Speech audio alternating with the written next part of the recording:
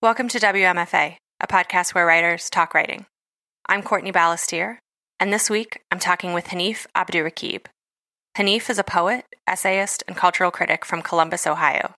His first collection of poems, The Crown Ain't Worth Much, was released by Button Poetry in 2016, and his first collection of essays, They Can't Kill Us Until They Kill Us, is forthcoming from $2 Radio in winter 2017.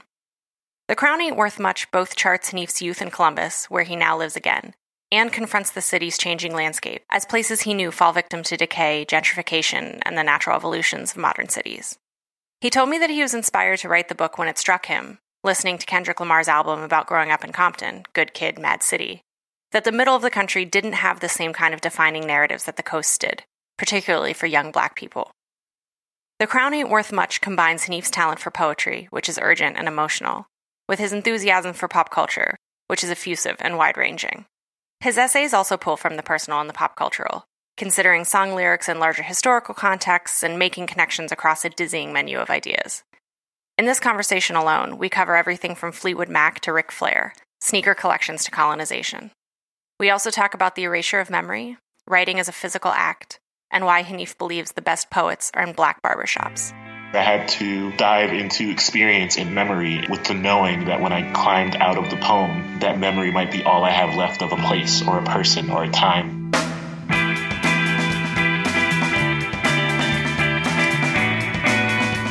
I thought that we actually might want to start by talking about your home because it's so prominent in so much of your work. Do you want to maybe start by, talking about what your experience in Columbus was like growing up, what your childhood was like? So I am the youngest of four children, and I grew up on the east side of Columbus, which now, today, is a lot different than what it was when I was young, although I think a lot of parts of the interior of my childhood neighborhood are kind of unchanged, except for the fact that they're perhaps a little more neglected than they once were. You know, the basketball court, for example, where I used to play basketball with my friends, is just unkempt now, and no one really every time I go by it, there's like no one playing on it because the rims are bent and the court is uneven and cracked.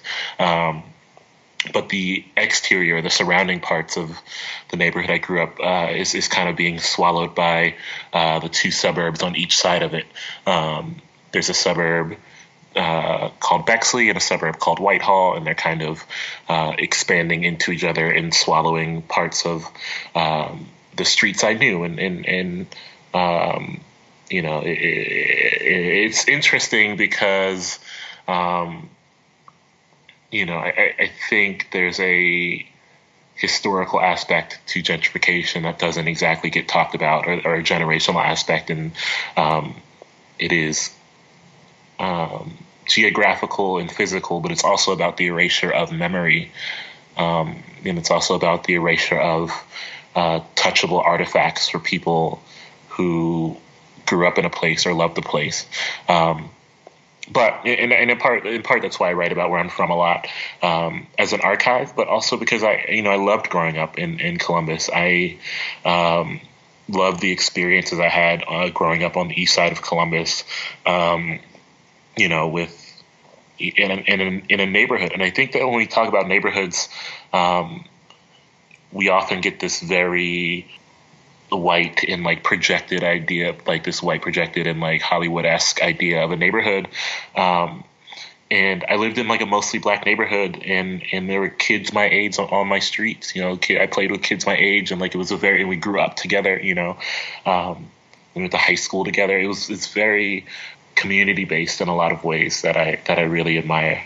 That's really interesting, the point you make about erasure and gentrification. I live in Detroit now, but I'm not from here. My husband got a job here in 2013, so we moved here from New York. And, so there's clearly a lot of gentrification going on in Detroit right now. But, I had this conversation once with a kind of lifelong Detroiter that it seemed to me that sometimes the word gentrification was getting used to what seemed to me a little bit out of place, because it would be a case of development where nothing was there, where a building was empty or something, and she was like, yeah, but I mean, you don't see the ghosts of what used to be there, and that stuff's not there anymore. And I think that's such a hard thing to wrestle with, because you do have to adapt and you have to change, but you also don't want to throw everything out.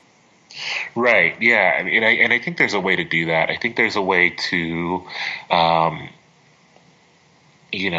develop and perhaps enhance and expand into places without erasing or removing people who were there before, right? Or without making their lives more difficult to live, without, there was a fight, and I think it's still ongoing in Columbus where, a homeless shelter was going to be torn down to build apartments. And I think it was so stunning to me that was arrived at with, that was a conclusion that was arrived at with no thinking behind it. America, I think, has such a kind of contempt of poor people. And we never Absolutely. really think about that in terms of city planning when it's like integral to city planning, like to the history of city planning. Yeah, it's poor people, and it's just like a lack of awareness, and I think it's a lack of like, for all of our part, I think there's a lack of understanding that none of this land is our land, and none of this land is land that we. Yes, I say we in the entire lineage of we. None of this land is land that we got honest, and so how do we? Now that we have come to that conclusion that is unchangeable. You can't change the fact that this is not land that whatever forefathers of forefathers we might have had, got honestly. And we can't erase the fact that this is land that there are many people who did not come here willingly, right? And so when you have those two unassailable facts that we can't unshake ourselves from, then the question has to be, how do we best honor the land now that we are here? And I think in talks of gentrification, we forget that part too, the part that part of, this isn't, we're living here, but this isn't ours. We are, and so the contempt for the poor, it rolls into that, right? Because like colonization and all that, it was, contempt for the poor, it falls in line with the American lineage of moving in and swallowing and taking over. And that's zooming out of gentrification very far, obviously. That's like zooming out to a much larger thing. But that's a part of it. That's another. I mean, it's a layered conversation, and that conversation, that part of the conversation, people don't often get to that layer because there are so many other layers that are surface level pain points that also need to be kind of leaned into. Yeah, that's a really nice way to put that. Absolutely, I agree. Well, going back to your writing, when did you kind of start seeing those changes and feeling the need to put them to paper, if you even realized that that's why you were putting them to paper at first? I don't know if I realized it at first. So The Crown Ain't Worth Much began as like 14 poems. And I think of the 14 poems, only like half of them are in the actual book now. But they were largely about my moving through the world, the Columbus world, in growing up in it, and I had been listening to. This is a roundabout answer to your question, and I apologize in advance. But I had been listening to Good Kid, Mad City, the Kendrick Lamar album, incessantly, and I had started to think about the idea about how we have all these great coastal narratives. We have the like great Compton narrative, and we have the great, New York narrative. We have the great even Jersey narrative. I'm a big Springsteen nerd, and so we have this great fantastical Jersey narrative of like labor and romance and escape. And it dawned on me that there, in Chicago aside, of course, I don't want to. Lord knows I can't say anything disparaging about Chicago in any public forum without getting several text messages from several Chicagoans. So Chicago aside, I think the middle of the country narrative, particularly for young Black people, was not very existent. And so I thought to myself, I mean, Good Kid, Mad City is pretty fictional in nature, right? Like Good Kid, Mad City is this like kind of semi nonfiction about Kendrick Lamar's growing up in Compton. And so I wanted to do that. I had this concept of this small chapbook of poems that would be this loose fiction based off of a character that could be me, with experiences like I had, an experience growing up on the east side of Columbus, experience like losing his mother. And I want to say that some of those poems are, of course, speaking directly to my experience. I mean, the third section, at the time, I was preparing for marriage, and there are a lot of poems in that third section that are grappling with the nervousness I felt through that process. So what happens throughout the book is that it gets more personal as the sections go on. But I wanted to craft the kind of a Midwestern narrative of a young Black person growing up in the middle of the country. And I also wanted to do it while making a city, giving Columbus more as less of geography and more as a character. I wanted Columbus to be a character in this story. I wanted it to be a living, breathing entity that people could touch and feel a city that could be any city that they've ever been to. And so, as the manuscript got fleshed out, and it got fleshed out because I submitted to Button Poetry's chapbook competition, and I came in, I think, second, or and they reached out. I didn't win. Dinesh Smith won, and they're great. So of course they won.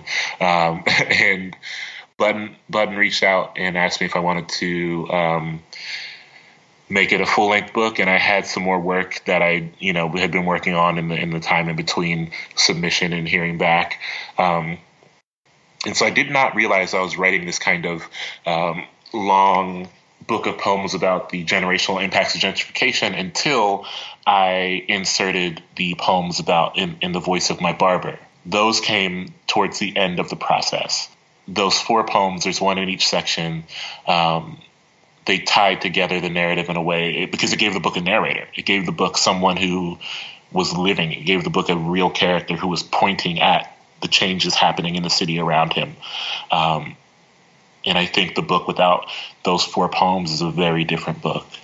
When you get to that first one, there are a lot of different kind of forms that you play with in the book, but it's written so especially urgently. I feel like the book is full of urgency, so I don't mean to kind of create some kind of comparison in that way, but it's very striking when you first come across it. Like, it's like someone is speaking to you directly.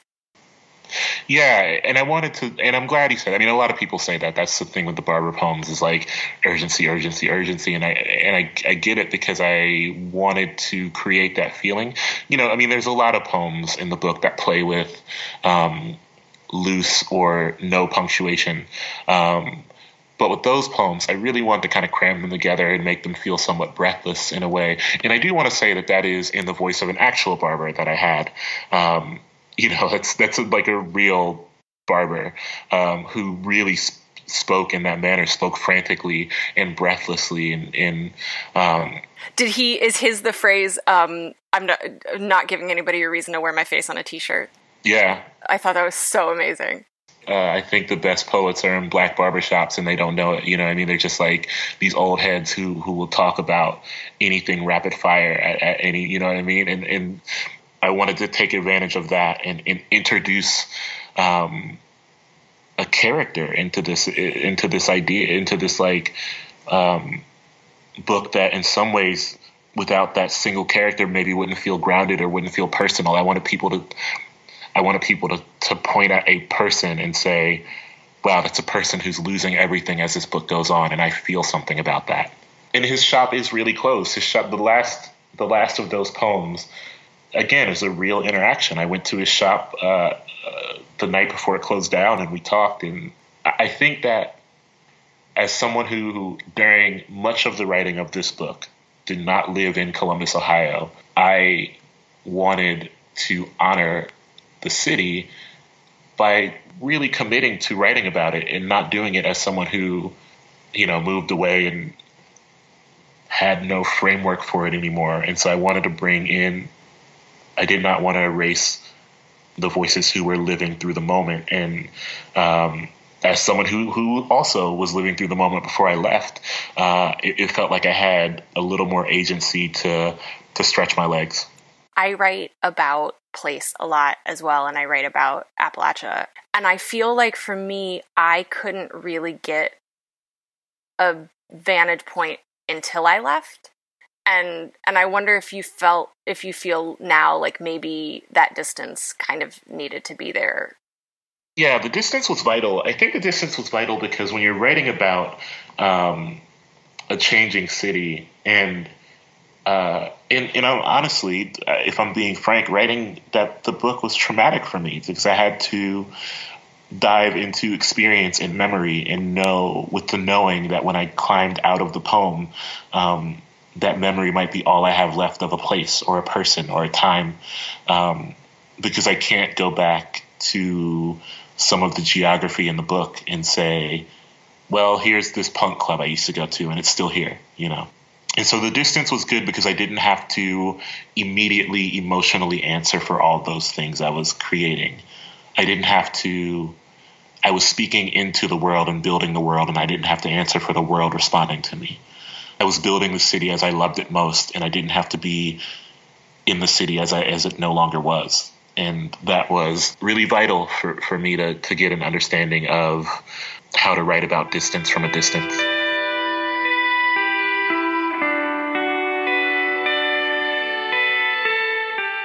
You do write with such emotional rawness and resonance, and it feels to me, as someone who's slightly afraid of emotion and trying to figure out how to write in a way that is less fearful of emotion, that it could be really difficult to sit with in the process. And I wondered if you could talk about kind of how you dance with that. It is difficult. So I am a big disciple of the poet Vievee Francis, who I think it was last summer. I was at Callaloo last summer, and Vievee talked about setting your table before you enter a poem, putting, like, literally setting a table, right? Like putting things on, I write at a desk. So like putting things on a desk that will kind of, it's like the movie Inception, isn't it? Where it's like, they had the thing where like their totem or whatever, where they came out of the dream and they would touch the thing that would make them, kind of jar them back to life. Right. I set up small totems on my desk, things I love, things that will pull me back out of a poem. So it's for the getting out, not the getting in. Yeah, it's always, for me at least, right? For me, it's always about getting out. For me, getting into the poem, I wake up into the poem, right? Like I am operating. I think I owe it to myself and the people around me to always be operating at an emotional awareness that allows me to always be into the poem. If by the poem we mean like every moment of living, which isn't to say that everything we do is a poem, but I'm saying that like I'm operating at a level that will always allow me to step into a poem from an emotional standpoint. I am never operating at a level that will allow me to crawl out of a poem once I'm in it. I mean, The Crown Ain't Worth Much was, I don't say this to be dramatic. The Crown Ain't Worth Much was oftentimes devastating to work on. And there are poems in there about friends committing suicide, and there are poems in there about, and I had that. I carried that. I carried a lot of that. It sits, it lives underneath your skin, I think, in a way, even after you exit the poem. And so, yeah, I'm never, on my desk, I keep pictures of friends. On my desk, I keep whatever, like, sorbet I've been eating that I love. I keep things nearby so that when I need to crawl out of a poem, it is a little that the world is not crumbling around me as much as it could be. There's something kind of welcoming you back.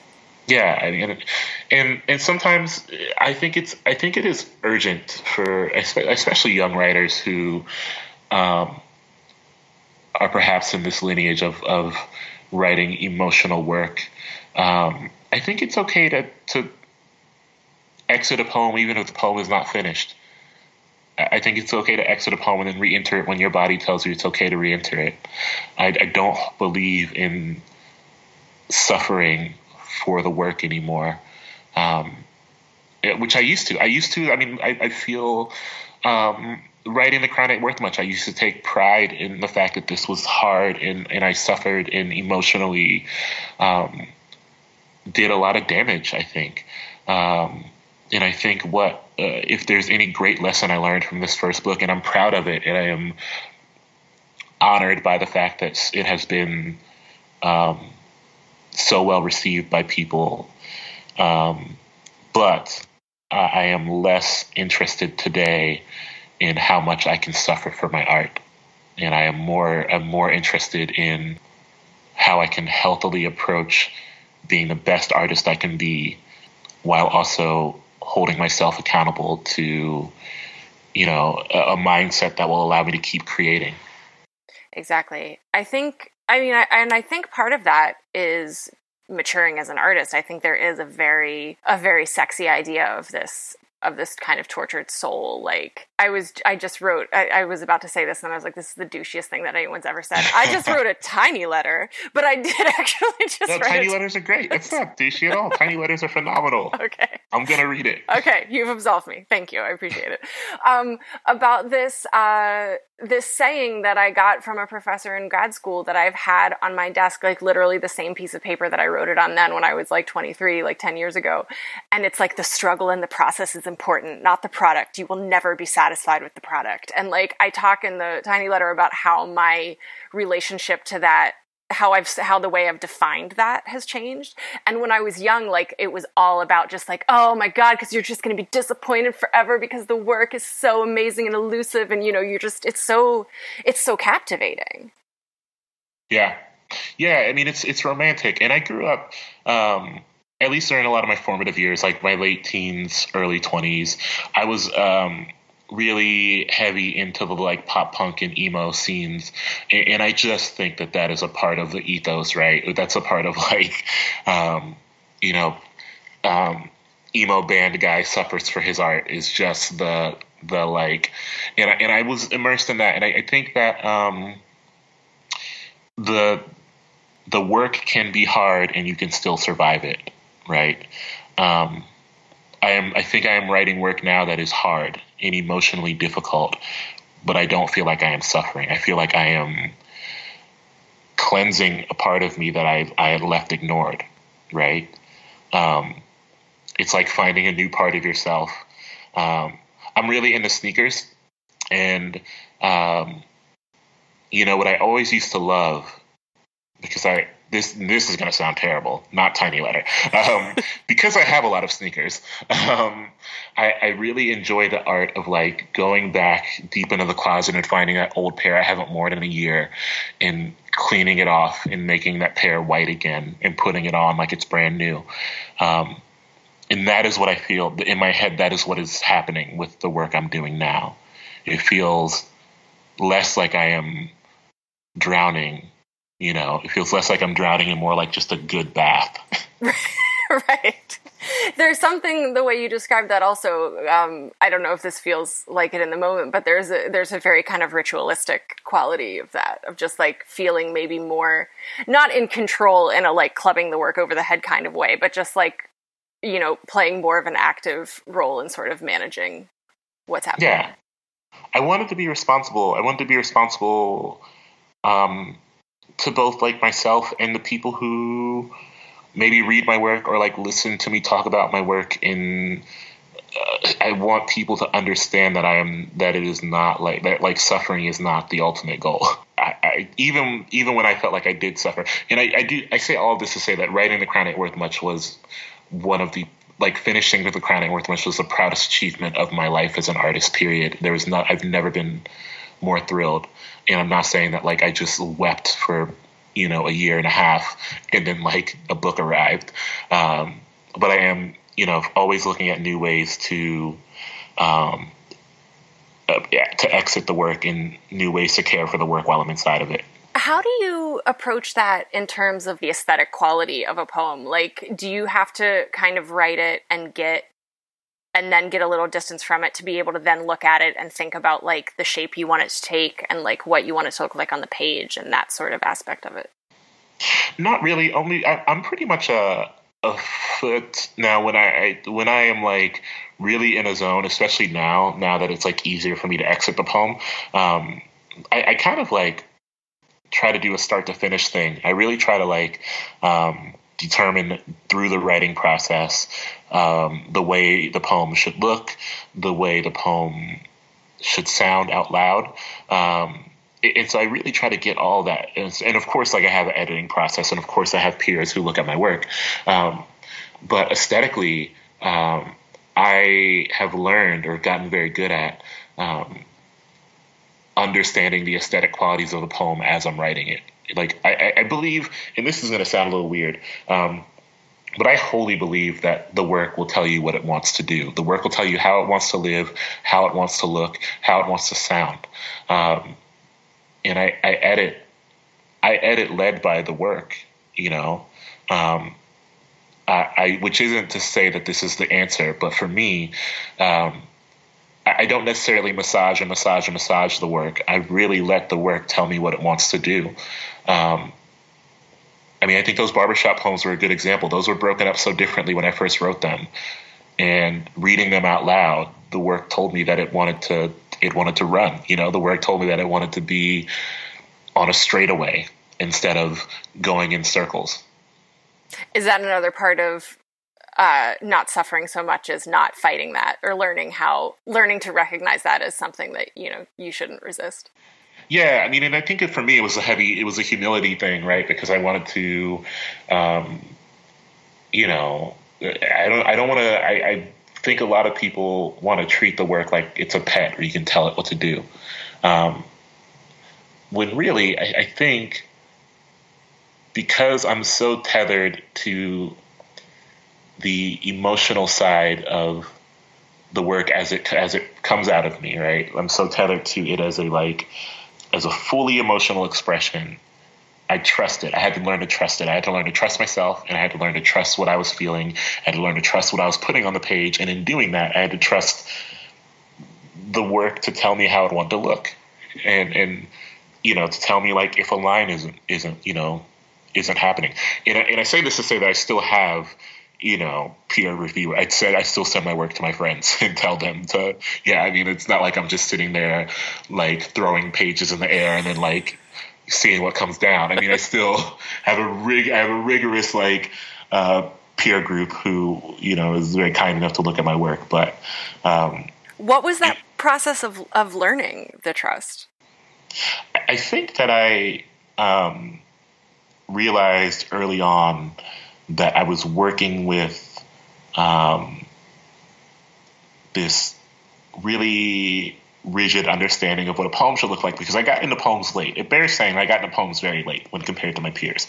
I got into poems around like 2011 and did not know how to write poems and did not know how to structure poems. And so I took all this time and read. And I realized I had this really rigid understanding of what a poem should be, and I was trying to adhere to that.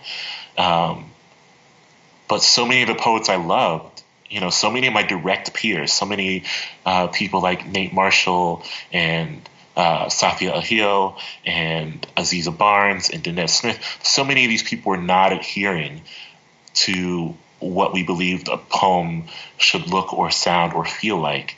And so it took really looking inward and saying, okay, I could just keep, trucking with this thing I picked up in a book, or I could really give myself over to, I want my poems to look on a page as exciting as I can make them sound out loud, or as exciting as they can sound out loud. Sometimes I don't make them sound exciting at all. But as I think of the poem as an instrument. Right. And I know that the whole thing with me is that I'm very music inclined, but I think of the poem as an instrument. I think of the poem as, I think the best band leaders, I think the Coltrane's, and I think the great jazz band leaders knew when not to play. And I think, when I started thinking about poems in that respect, when I started thinking about myself as, a band leader and not as every single person in the band, right? Then I think the poems really started to move for me in a better way, where really you're lightly directing someone who already knows their instrument better than you do. And so that's kind of the approach I started taking to poems. I really just started gently nudging a line, or gently nudging an image, or gently nudging a structure on the page and letting it fall into place, or let it tell me I want to go here.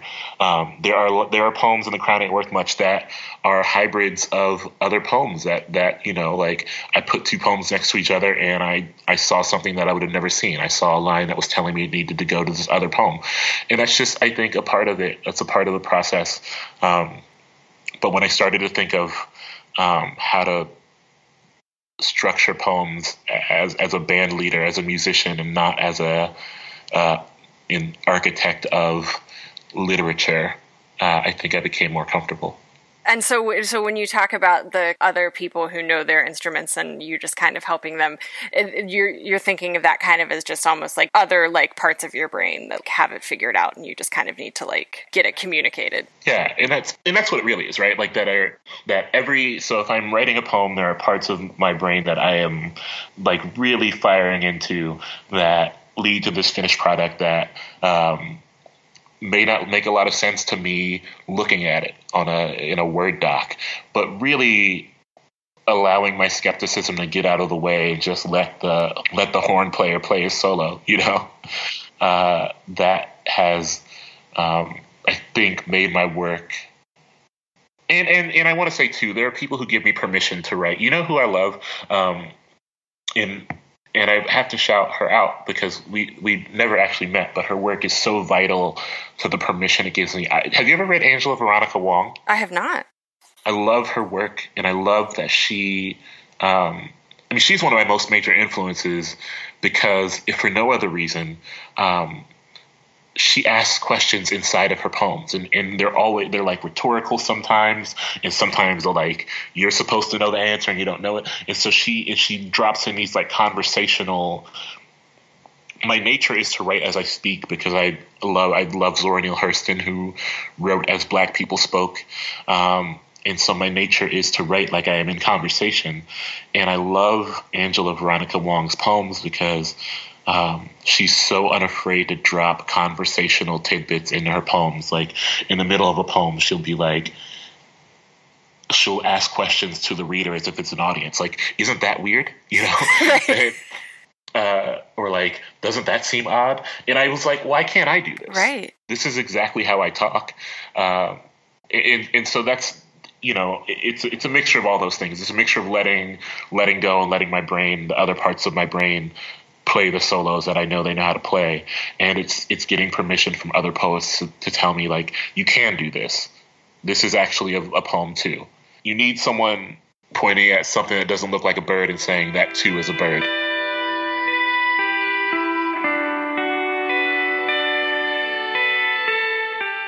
I don't know if you agree with this, but it seems like this is a really good moment for music writing. And in general, I think for like really well executed intellectualizing of pop culture. And not to say that pop culture is just vapid and, by definition, like can't be intellectualized. But like, I feel like the internet is like, this is like the perfect moment and vessel for stuff like that is like a long read, but is like very fresh and very knowing, but like very deeply thought and felt. Oh, absolutely. Yeah. I mean, I think people love, because so many of us love to consume pop culture, it makes sense that people enjoy writing that allows for them to see themselves existing inside of pop culture as more than something as a vapid, disposable thing, which it's not. I think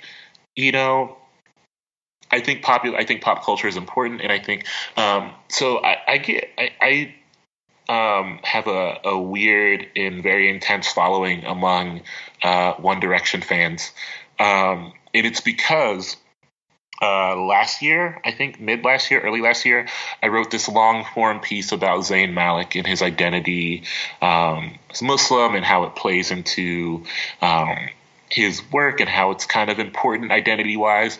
And it didn't really shower a lot of praise on One Direction, the band, but the reason that all these One Direction fans have always been, I think, really enthusiastic about me. It's odd. One of them one of them offered to marry me on the internet last week, and that was weird. Imagine what that person does to One Direction. Yeah, really? Like, yeah, I'm just like a dude who wrote a thing, and they're like, let's get married tonight. But I think an important thing is that, like, when you are a fan, when you're young especially, and you're a fan of a band, and you watch people, music critics and like people who are older than you and with a platform, just disregard that band and treat it like it doesn't matter. For anyone to write anything remotely serious and caring about that band probably means the world to you. I remember being young and loving pop music and having to hear about how it was all stupid. And I don't ever want to be that person, right? The music that young people love is important.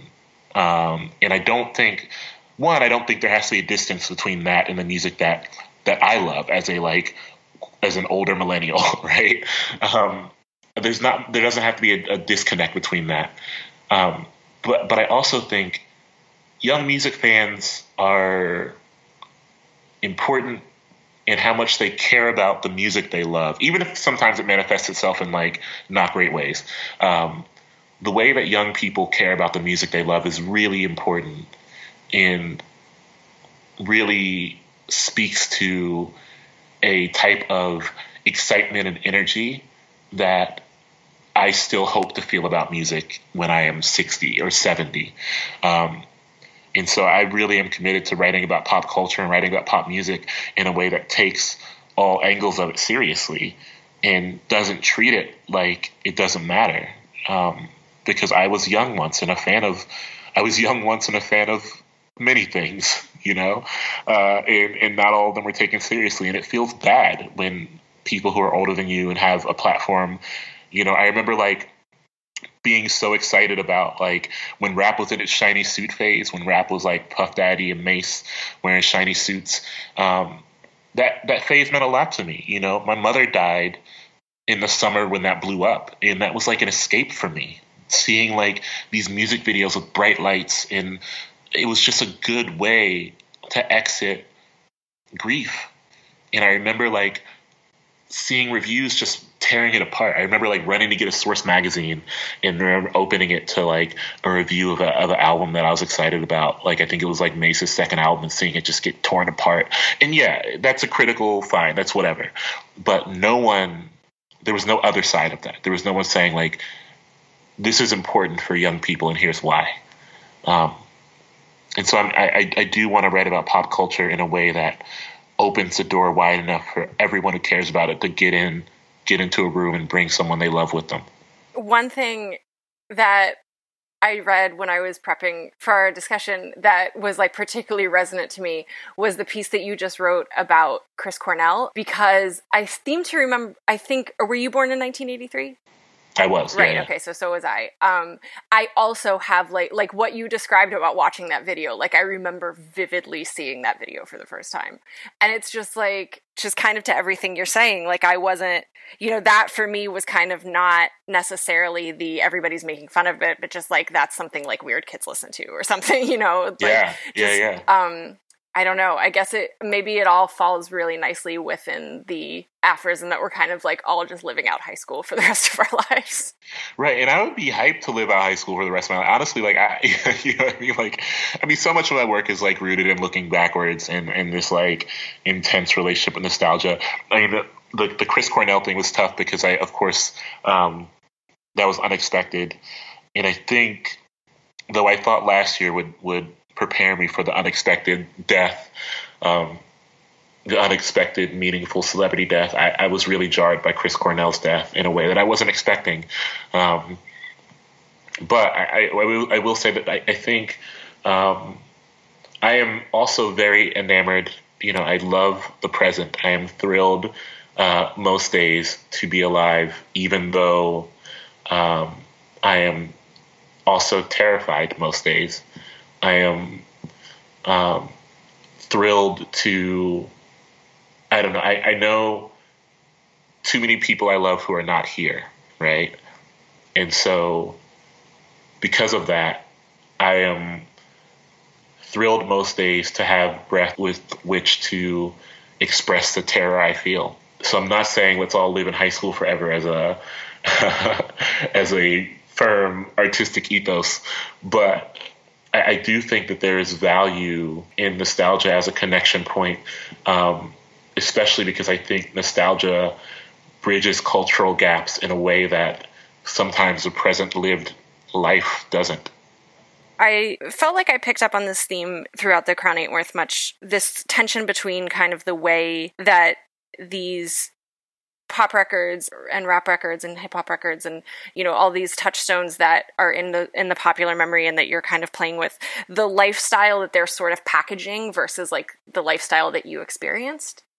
Right. Yeah. And I wonder if you could just talk a little bit about like the one that was really striking to me just from bringing my personal experience to it was All the Gangbangers Forgot About the Drive-By, because like I had that Kissing Gold and I was just like, yeah, how did I never, like, just like this, you know, white girl in West Virginia, like it was just a really eye-opening thing for me, which sounds really lame, but then sounds affirmative to like the power of language in all of its forms.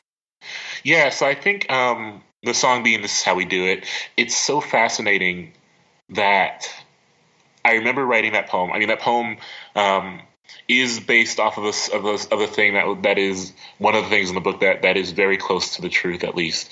A party being broken up, a block party. There used to be these block parties at Ohio State, and they had to stop doing them because they got too violent. They were in the summer, and people would, you know, shoot or fight. But I think This Is How We Do It, you know, like, it's a party song, right? On its face, it's just a song about a party. But there are these things nestled in. The title comes from a line in the song, right?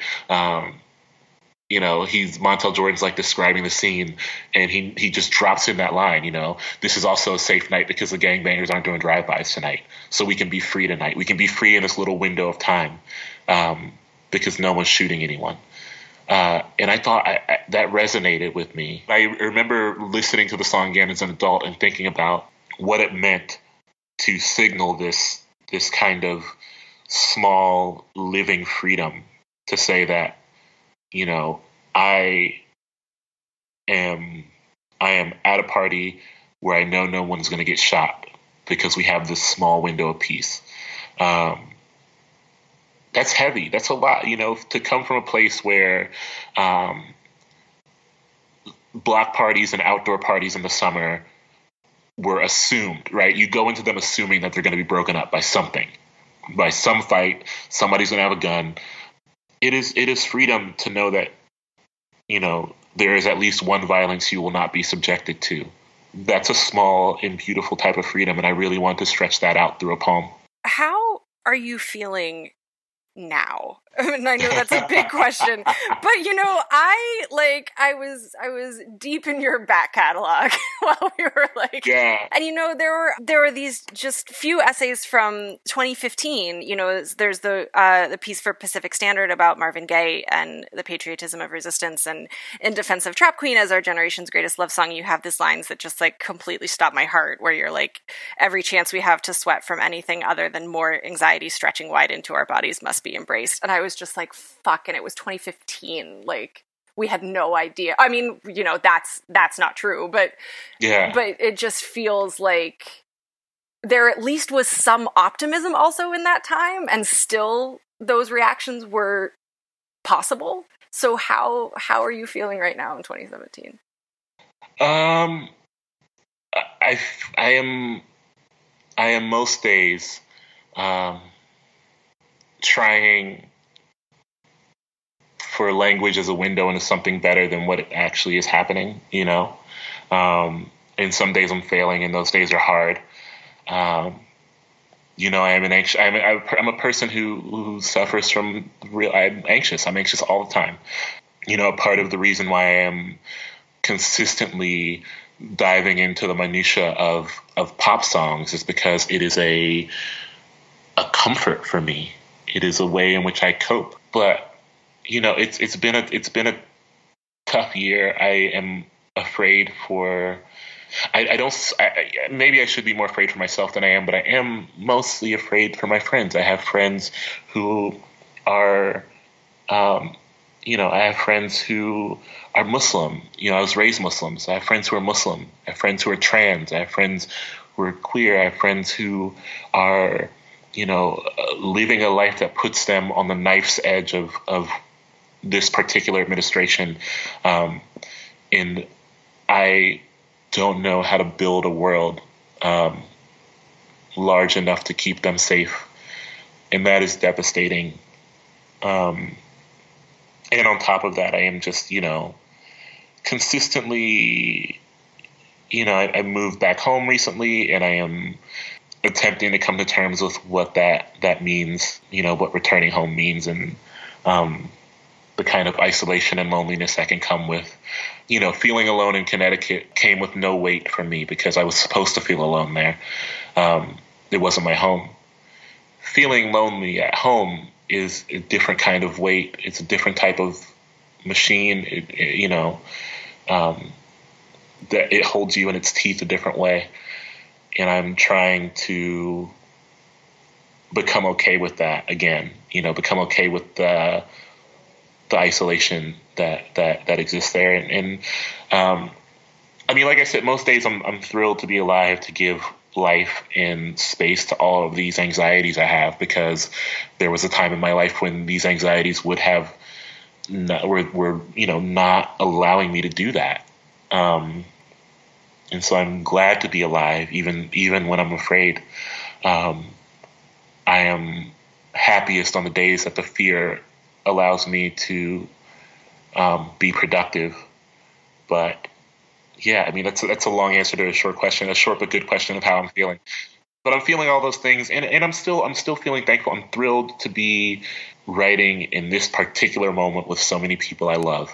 I think that, this era of American poetics is so thrilling, and I'm so excited to be, that one day I could be in like a textbook with like Nate Marshall or Jose Olivares or, Nabila Lovelace. These people are my friends, and I think that we are building an entire lineage of work, and we're doing it together. I feel like we are really, holding each other's hands, stepping onto the breach. I feel like we're really there. And I feel like 20, 30 years from now, we're still going to be holding each other up. And I think that is something that feels like the first great cohort that is really going to see each other through to the end of this thing, whenever the end of it is. And that is thrilling for me. That is so exciting for me. And I get to, look, the truth is I get to talk about pop songs for a living. Like I get to write about pop music and write about rap, and people read it, and I get to engage with people about it. And that is what, if you asked me at 16 what I wanted to do while I'm sitting in a restaurant talking my friend's ear off about DMX or whatever, this is it.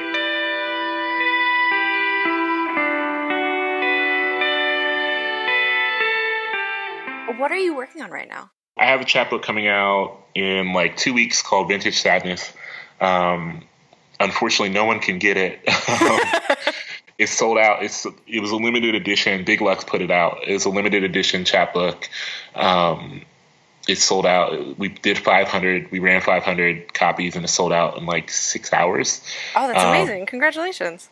Yeah, I feel conflicted about that too. I feel conflicted about literally all things. Do you feel like limited edition is it should be democratic for the people? Yeah, in my head, I was I want to get back to my punk roots. I came up, in the punk scene and underground scene. And I was and so I had this punk kids used to push out zines and only do 30. And if you got it, you got it. And if you didn't, you'd have to hear about it from someone else. And people would bootleg them. People would take them to Kinko's and just print them out, and the punk kids would hand them out. And so I wanted to get back to my punk roots and do this thing. Especially because Vintage Sadness it's a collection of poems that was mostly a writing exercise. It was the poems I wrote to get myself out of the grief I felt after writing The Crown Ain't Worth Much. I'm thankful to have that many people excited about my work. But I do feel bad that I did not intend to make it so that people who wanted it couldn't access it. I think we may do a release of a PDF type thing. I also think it'd be really dope if people bootlegged it. Think it'd be dope if people just Xerox it and put it on Tumblr or something like that. That's also true to my punk roots. This is your opportunity to tell the people what you want them to do with Yeah, like literally, if you got a copy of Inner Sadness, like bootleg it in your neighborhood and like hand it out and like put it on the internet and don't charge any money for it at all. It should be free for the people. So there's that. I have a collection of essays coming out with $2 Radio in November called "They Can't Kill Us Until They Kill Us." I just sent it off for. I think I sent off what I hope is the final draft of it. And I just got blurbs for it, and I'm thrilled about the blurbs. The blurbs mean the world to me because I feel like on The Crown Ain't Worth Much, I asked two people who I knew would say yes, right? I asked Terrence Hayes, who had worked on some poems in the book, in the workshop, and is yes a huge, I mean, Terrence Hayes is my 1A influence, period, point blank. But I knew he would say yes, and I asked Eve Ewing, who is literally my artistic collective partner and one of my best friends, So with They Can't Kill Us Till They Kill Us, I wanted to take really big swings on the blurb asks, and I did, and everyone was really cool about it. So that's in the pipeline. Can you talk at all about what's in there, or do you want to keep quiet about it until it comes out? I can talk about what's in there. Yeah, so a lot of the essays are new. I didn't want to just throw together a collected stuff I have on the internet already. So I wrote a bunch of essays. A lot of them are in the vein of what I usually write, connecting music and race and culture. But there's also some weird sports essays. I wrote this essay about Ric Flair, who's a wrestler I love. That there's some stuff in there that would never get published anywhere else. You know what I mean?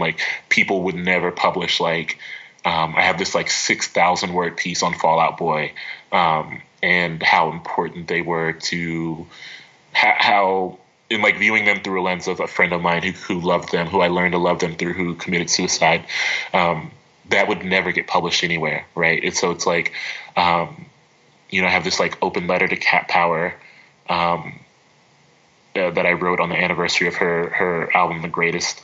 And so there's stuff like that is kind of weird, but a lot of it is kind of in the vein of this idea of reflecting on the past couple years through the lens of music that I've loved. And I'm really excited about it. I was never planning on writing an essay book. A funny story about the essay book is that after The Crown Ain't Worth Much came out, a couple presses and people hit me up and were like, hey, I think I've read your stuff on MTV. I think you'd be great for an essay book. In one press I did was $2 Radio. And I had heard of them because they're kind of an indie darling, people love their books, and they're Are they based in Ohio? They are. So this is wild. This is how but I had no idea. So sorry, I got very excited. I had no idea, and I had been and everyone I talked to was wow, $2 Radio is a big deal. You know what I mean? They were really cool people, really love them. And I was yeah, but I'm not trying to do an essay book. And I emailed them, kind of blowing them off, I can't lie. I emailed them and I was well, Crown Ain't Worth Much is still really young. So let me give it 6 months and see where I come down on an essay book. And I was yeah, they'll forget about it and I'll forget about it. And in a pal of mine, an old pal of mine was working for them. He was working for them now. And he just lightly mentioned yeah, by the way, we're based in Columbus, Ohio. And I was sold, instantly sold, right? To have a book made in created, a book that is on a press that has national exposure, right? Being made and crafted in Columbus, Ohio, just sold me instantly. And so it's this very homegrown thing. Everything about it is going to be from Columbus, and I'm so thrilled. And so that's the next big release. I am working right now on a second full-length collection of poems about distance and heartbreak and sadness and kind of learning to discuss sadness and grief without implicating other people. Talk to me about, I know this might be a little in flux because you just moved, but what is sort of your daily writing setup situation? What is ideal for you? Well, I have a desk facing a window that faces a park, and that park is a park with a lot of memories for me. It's Goodale Park. And I can't see the park from my window clearly, but I know it's the window's facing the park. And that was important to me. When I set up my desk in my apartment, I was like, it has to face the direction of somewhere where I know that I've been loved, or I know that I've, had good moments. That is another part of exiting the poem, right? Is that if I need to step back and look out of a window, I'm looking towards a place where I know that I was happy once. Not saying I'm unhappy all the time, but I say, like looking towards a place where I know there was joy. And so, yeah, I have a window facing a park. Do you write in the morning? Do you have a sort of strict schedule that you feel like you've identified when you do your best work? I wish there was a time of day when I could say I do my best work. I think that my best work comes to me at the most unfortunate times, right? When I'm driving or when I'm like halfway through a run at the gym. I think I do my best work internally. I do my best work mentally. And fortunately, because this is my process and has been for so many years, it's almost like I have a notepad, a brain notepad. I think writing is somewhat of a physical act for me. I move around a lot. I pace frantically. In my old apartment, like a couple apartments ago, there was like a ring in my office space, like a ring on the carpet from where I had like walked in circles. My best ideas come to me while I'm in movement. It's why, ideas come to me in the middle of a run or like, when I'm in the act of moving, I think better. And so, yeah, it's not uncommon for me to like get halfway through a poem and then start frantically walking in circles around my apartment. Or it's not uncommon for me to, get most of the way done with a poem and then agonize over the last line, and before you know it, I'm like cleaning dishes or scrubbing shoes that I know are clean. And that has to do also with my anxiety and kind of wanting to return to something I know I'm good at, wanting to return to it. I don't always believe I'm good at poems, but I know I can clean my shoes. So while I'm agonizing over the last line of a poem, it's nothing for me to just like second nature even. Sometimes I don't even realize that I'm doing it until I'm like, oh, wait, I've been scrubbing this shoe for 10 minutes and this poem isn't finished. So writing to me is a very physical act that sometimes I don't realize I'm in it until I'm actually done. What does creative satisfaction look like for you right now? That's an interesting question. That's a great question, because I think for me, I am at my most satisfied now. This answer would have been different, like, I think even a year ago. Truth be told, The Crown Ain't Worth Much did, I think, better than I think everyone thought it would.